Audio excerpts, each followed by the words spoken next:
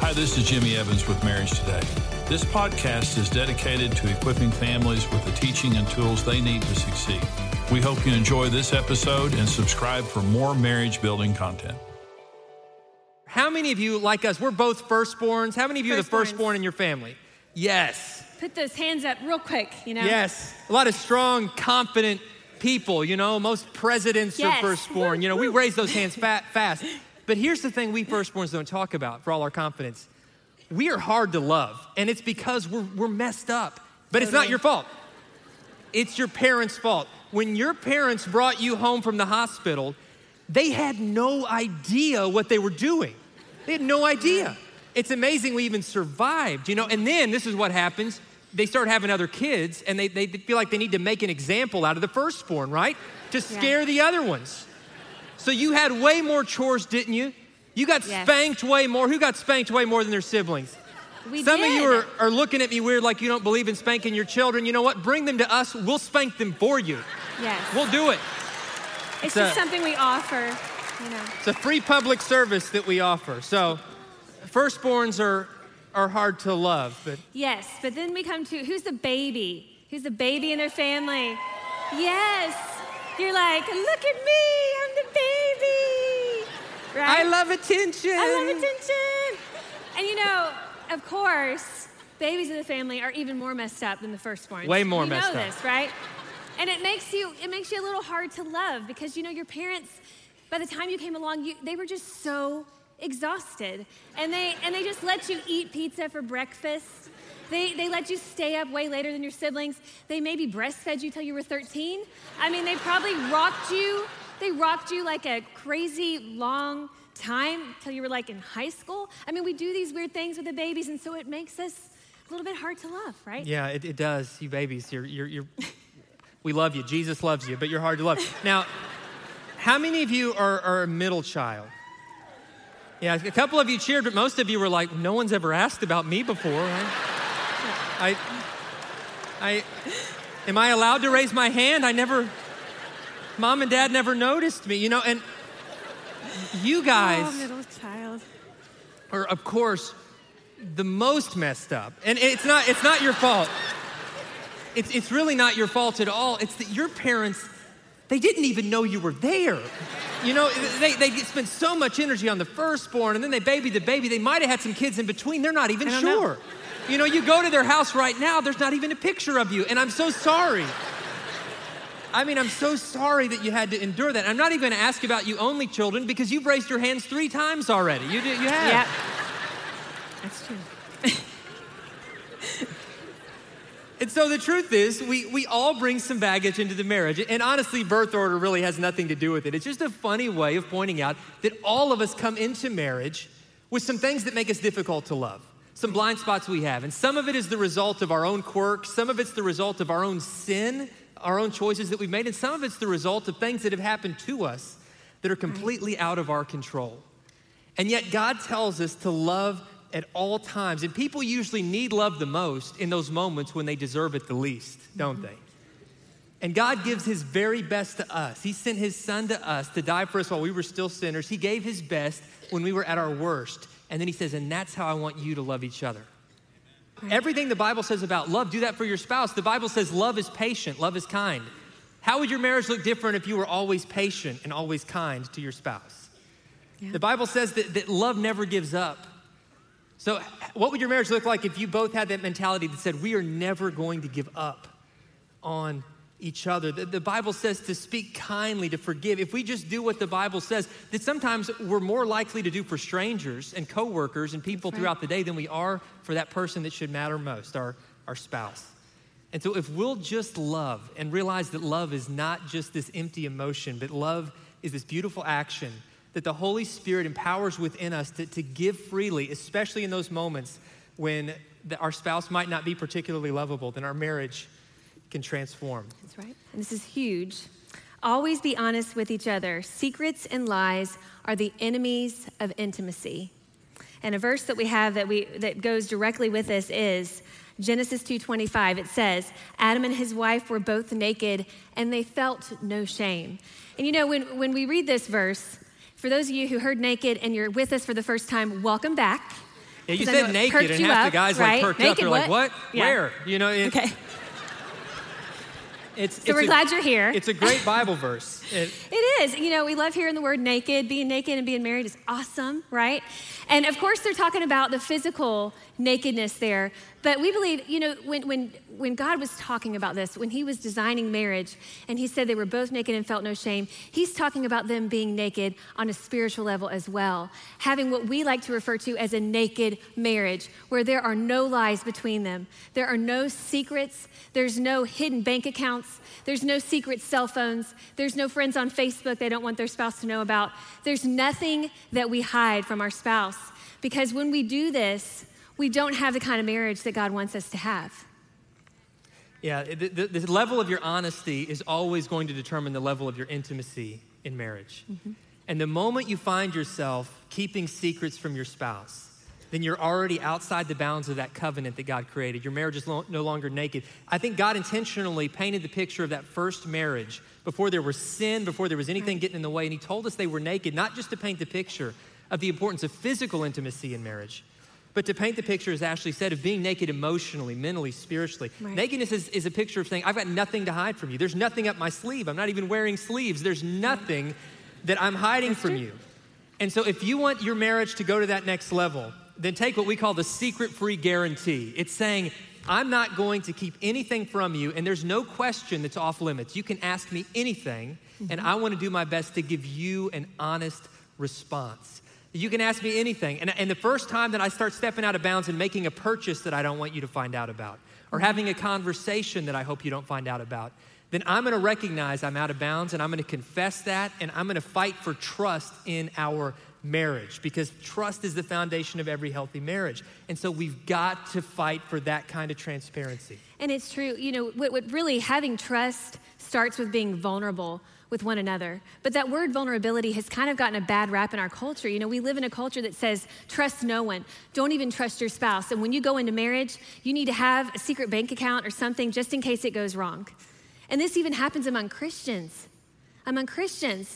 Who, you know, we know the God that designed marriage. We know what he says about marriage, and yet we get so afraid to completely be vulnerable with our spouse. But God designed us as vulnerable creatures. You know, we're designed first and foremost to be vulnerable with God. We don't hide things from God. He knows it all anyway, but he wants us to come to him and to give it all to him, to surrender everything to him. And as far as human relationships go, marriage is the biggest place, the biggest relationship we can have where we can be vulnerable with one another. And when we are, it just binds our hearts. And like Dave said, it's really the first step to intimacy. And you really can't have the kind of physical intimacy that God wants you to have in marriage without having vulnerability first. And so, you know, if we're not willing to be vulnerable with our spouse, we still have that desire. And so what we'll find is we'll be vulnerable with someone else. And like Dave said, we'll step out of bounds of the marriage. We'll have maybe a person at work that we find easy to talk to, and we step out of bounds and we start sharing our hearts with them instead of with our spouse. Or maybe we form a codependent relationship with one of our children. I know people who are more vulnerable and open and honest with their children than they are with their spouse, and that is completely out of whack. That is not what God designed. And really, it's too much to put on our kids, even if they're grown. We're supposed to be vulnerable with our spouse. So it's so important that we don't hold back. We got to give it all and share it all and say, this is me. This is what I'm feeling. And I'm not ashamed to share it with you because I love you and I trust you. That's absolutely right. And she said so much in there that was so wise. And one thing that I think, especially for those of you who are like us, who are in that season of life where you're raising young kids, and it is intense. I mean, we've got 4 little boys. I am exhausted. Like right now, I'm not even sure I'm awake. This might be a dream. I'm not sure. I'm so tired. Is this happening? Moment. And we talk to couples a lot of times, and they have this mentality of like, you know, we got to put the kids first, and they put their marriage on hold. Mm-hmm. And they put their marriage on hold, and they think someday I'm going to get around to working on my marriage, but right now my kids have to come first. And what happens is the kids finally grow up and move out, and this couple looks at each other and they realize they're looking at a stranger. Mm-hmm. And they realize that they have an empty nest and an empty marriage at the same time. And so there's an epidemic of divorce that's happening among people that have been married for 20 years, that have raised their kids, and they realize we were really good business partners, we were really good co-parenting partners, but we forgot to be husband and wife. And so yes, I'm all about sacrificing for our kids, but one of the greatest gifts you can give your children is to have the kind of marriage that makes them want to get married someday. Absolutely. One of the greatest gifts you can give your kids is to model for them what marriage should be and to give them the security that comes from seeing a mom and a dad in a loving relationship with God and in a loving relationship with one another. And part of how you model that leads directly into number 2. Right. And it's about communication. We've talked about transparency, and this is kind of the next level of that. It's about not making assumptions. Yes, and so number 2 is don't make assumptions about how your spouse feels. When we make assumptions, we limit our ability to hear and understand each other's true feelings. And there is a verse in Ecclesiastes in 10:13 where it just paints this picture so perfectly. It says, "Fools base their thoughts on foolish assumptions, so their conclusions are wicked madness." And I don't know about you, maybe you're not as crazy as I am, and maybe you haven't made the same mistakes I have, but when I got married to Dave, I thought that when you got married, that your spouse, day by day just became a better mind reader, and that was just something that happened when you get married. You become professional mind readers of each other, right? And so I started doing this thing where I would just assume that if I stomped around enough, or if I rolled my eyes enough, or if I, kind of paused in my speaking enough, I didn't really have to tell him how I felt because we're married. He's supposed to know me. He should know, right? I would say should quite a bit. And there usually was this attitude with it too. As a guy, I had this idea that whatever she says is what she means, even if she's stomping around. And so, ladies, I didn't know it. Do that. Well, I would think, well, she said That's she's okay. Crazy. If I didn't know better, I'd think she wasn't. But I'm going to go back to watching SportsCenter because she said she was okay, right, even though she's stomping around, and it kind of got us into trouble. It did. So I kind of had to learn this the hard way. And there was one word in particular that really got me in trouble a lot. And in our house, we call it the F word. And it is a 4-letter F word, not the one you're thinking of. This word is one we use often. But it's a cuss word. But it's a cuss word in our house. It truly is. And that word is fine. Like, fine. I'm fine. I mean, I might as well be cussing at him. It's the fine, most dangerous word. We use it all the time. And here's why. Fine, it ends conversations instead of starting them, doesn't it? Yes. Fine is like guy code for it's been a long day. I'm out of words. I don't want to talk. How was your day? Fine. And our wife's trying to connect with us. Right. And we're just shutting her down. I'm fine. Or, you would say fine, and it would be sometimes masking the fact that you're not fine. And so when we realized that when we were saying fine, F-I-N-E for us actually stood for I'm faking, I'm ignoring, I'm neglecting, I'm evading. That when we said fine, that's what we were really saying. And so it had to be one of these words, and you might have words like this in your marriage too, fine may be one of them, that you need to just remove from your vocabularies. And now we've removed it from our vocabulary. The only time I'm allowed to say it is when I look at her and I'm like, dang girl, you looking fine. And I will take that. And I'm allowed to say that still. But beyond that, I'm not. And really there was one key moment in our relationship where we realized this word is dangerous, it's causing miscommunication, and it's a word we need to remove. Do you want to relive? Yes, I'll relive it. And it doesn't paint me in a very good light. In fact, it makes me look quite crazy and like a toddler. And it happened when we were moving, and at the time we only had 2 small kids. We had moved to Florida. We had been in temporary housing for a while, and then we finally got a house. And it had just been a hard move. And for any of you who've ever moved, it can be really hard, especially with kids. And when you're adjusting to a new job, a new town, and you miss home, it's just really hard. And it kind of is what I call a sandpaper season. It's like everything is just rubbing you the wrong way. And that was what it was for me during that time. It was a sandpaper season. So I was kind of on edge anyway. And we ended up getting in this house, and I'm putting it together. And normally that's something I love to do. So one morning, I'm putting up a curtain rod, and I'm walking up the ladder, and I'm using the drill, and it's just not quite going in there like I had planned, and it's like I can't quite get it square, and I'm struggling with it, so I'm stomping up and down the stairs, and in walks Dave, fresh from the morning, and he's like, hey, sweetie, how's it going? And I'm like, fine. And so then I stop back up, and he's like, well, good, because, I was thinking about going on a run, and it's such a beautiful day, and I'm like, okay, whatever. Those are 2 other words that are hard. And so he goes on his run, and the whole time he's gone for 30 minutes, I'm thinking, how dare he leave? I mean, I clearly wasn't fine. Clearly was not fine. And he's out there running and feeling the wind through his hair and feeling the sun on him like this, and he's listening. That was amazing. And then he's blowing off steam. He's shaking it off to Taylor Swift. I mean, he's just having this great time. It was so good. And I was thinking, I'm so glad Ashley's fine because this feels amazing. And I mean, she's just great letting me do this. And I'm just fuming. And maybe you're not crazy like me, but I was literally having an argument with Dave in my head at the time, and I was like winning it, totally winning this argument. And so he comes home, and I'm just raring to go. I'm ready. And he's like, "Whoo, good run, yeah." Comes in and he's like, "Oh my goodness, sweetie, the curtain rod's still not up." And I'm like, whip my head around. Okay. And I don't remember this part of the story. Yes. Okay, just to interject real quick. I know, it's bad. But to give you the full backstory, to help you understand how I could have been led to the conclusion that she didn't want my help, is that I'm terrible with tools. We're like the reverse stereotype. She came from a home where her dad could fix and build anything. The show MacGyver is loosely based on her dad's life. Like, he could just fix it, do it. She thought all guys were like that. And she married me. I don't even know which end of the hammer to use half the time. I have 4 sons. This is not a lie or an exaggeration. Our boys refer to every tool in the house as mommy's tools.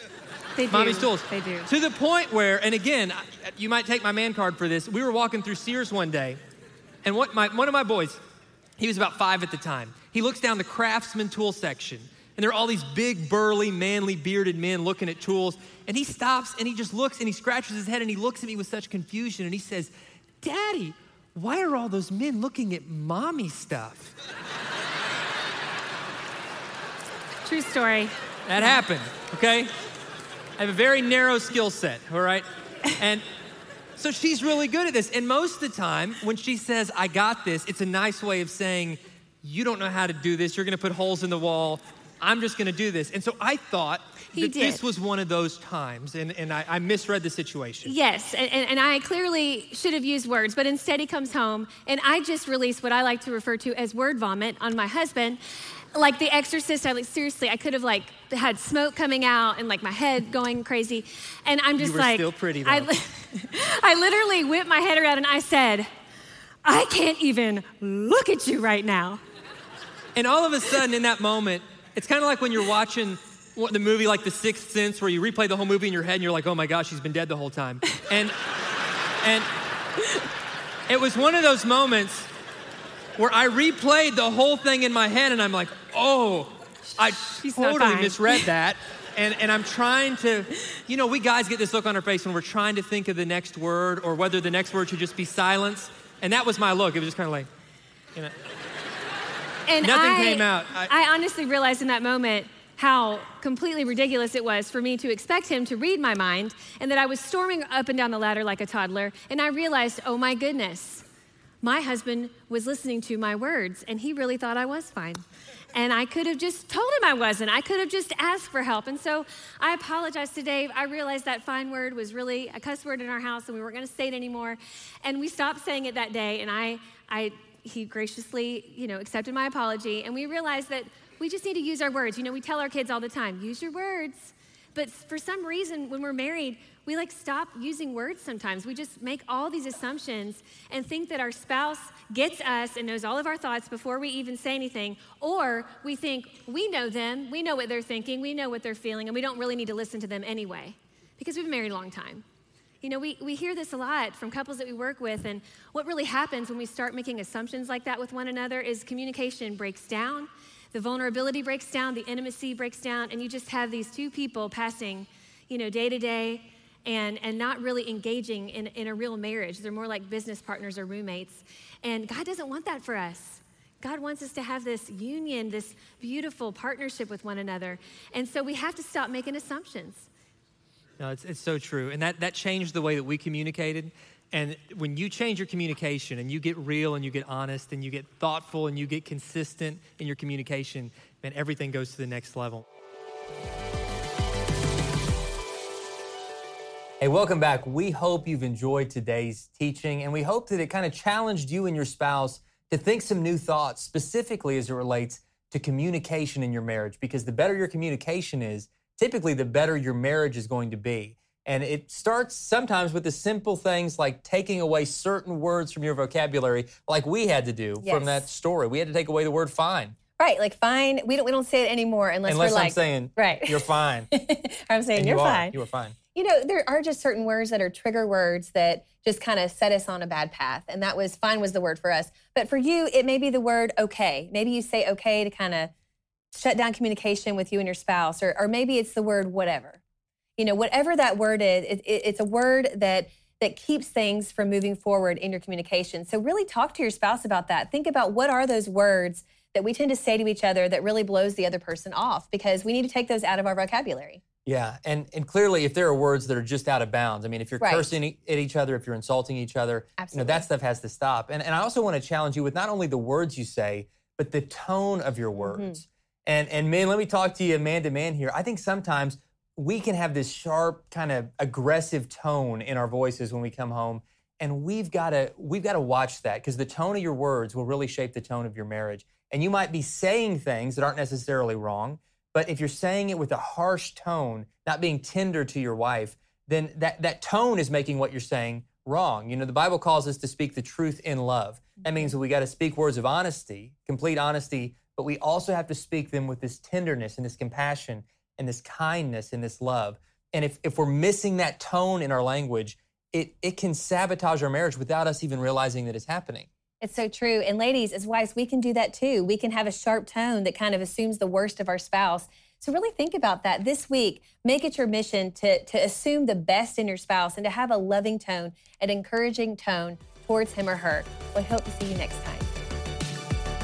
We hope you've enjoyed today's podcast, and we want to let you know about another marriage podcast with Dave and Ashley Willis called Naked Marriage, where they talk about real and raw marriage topics like sex, communication, openness, and more in a fun, lighthearted atmosphere.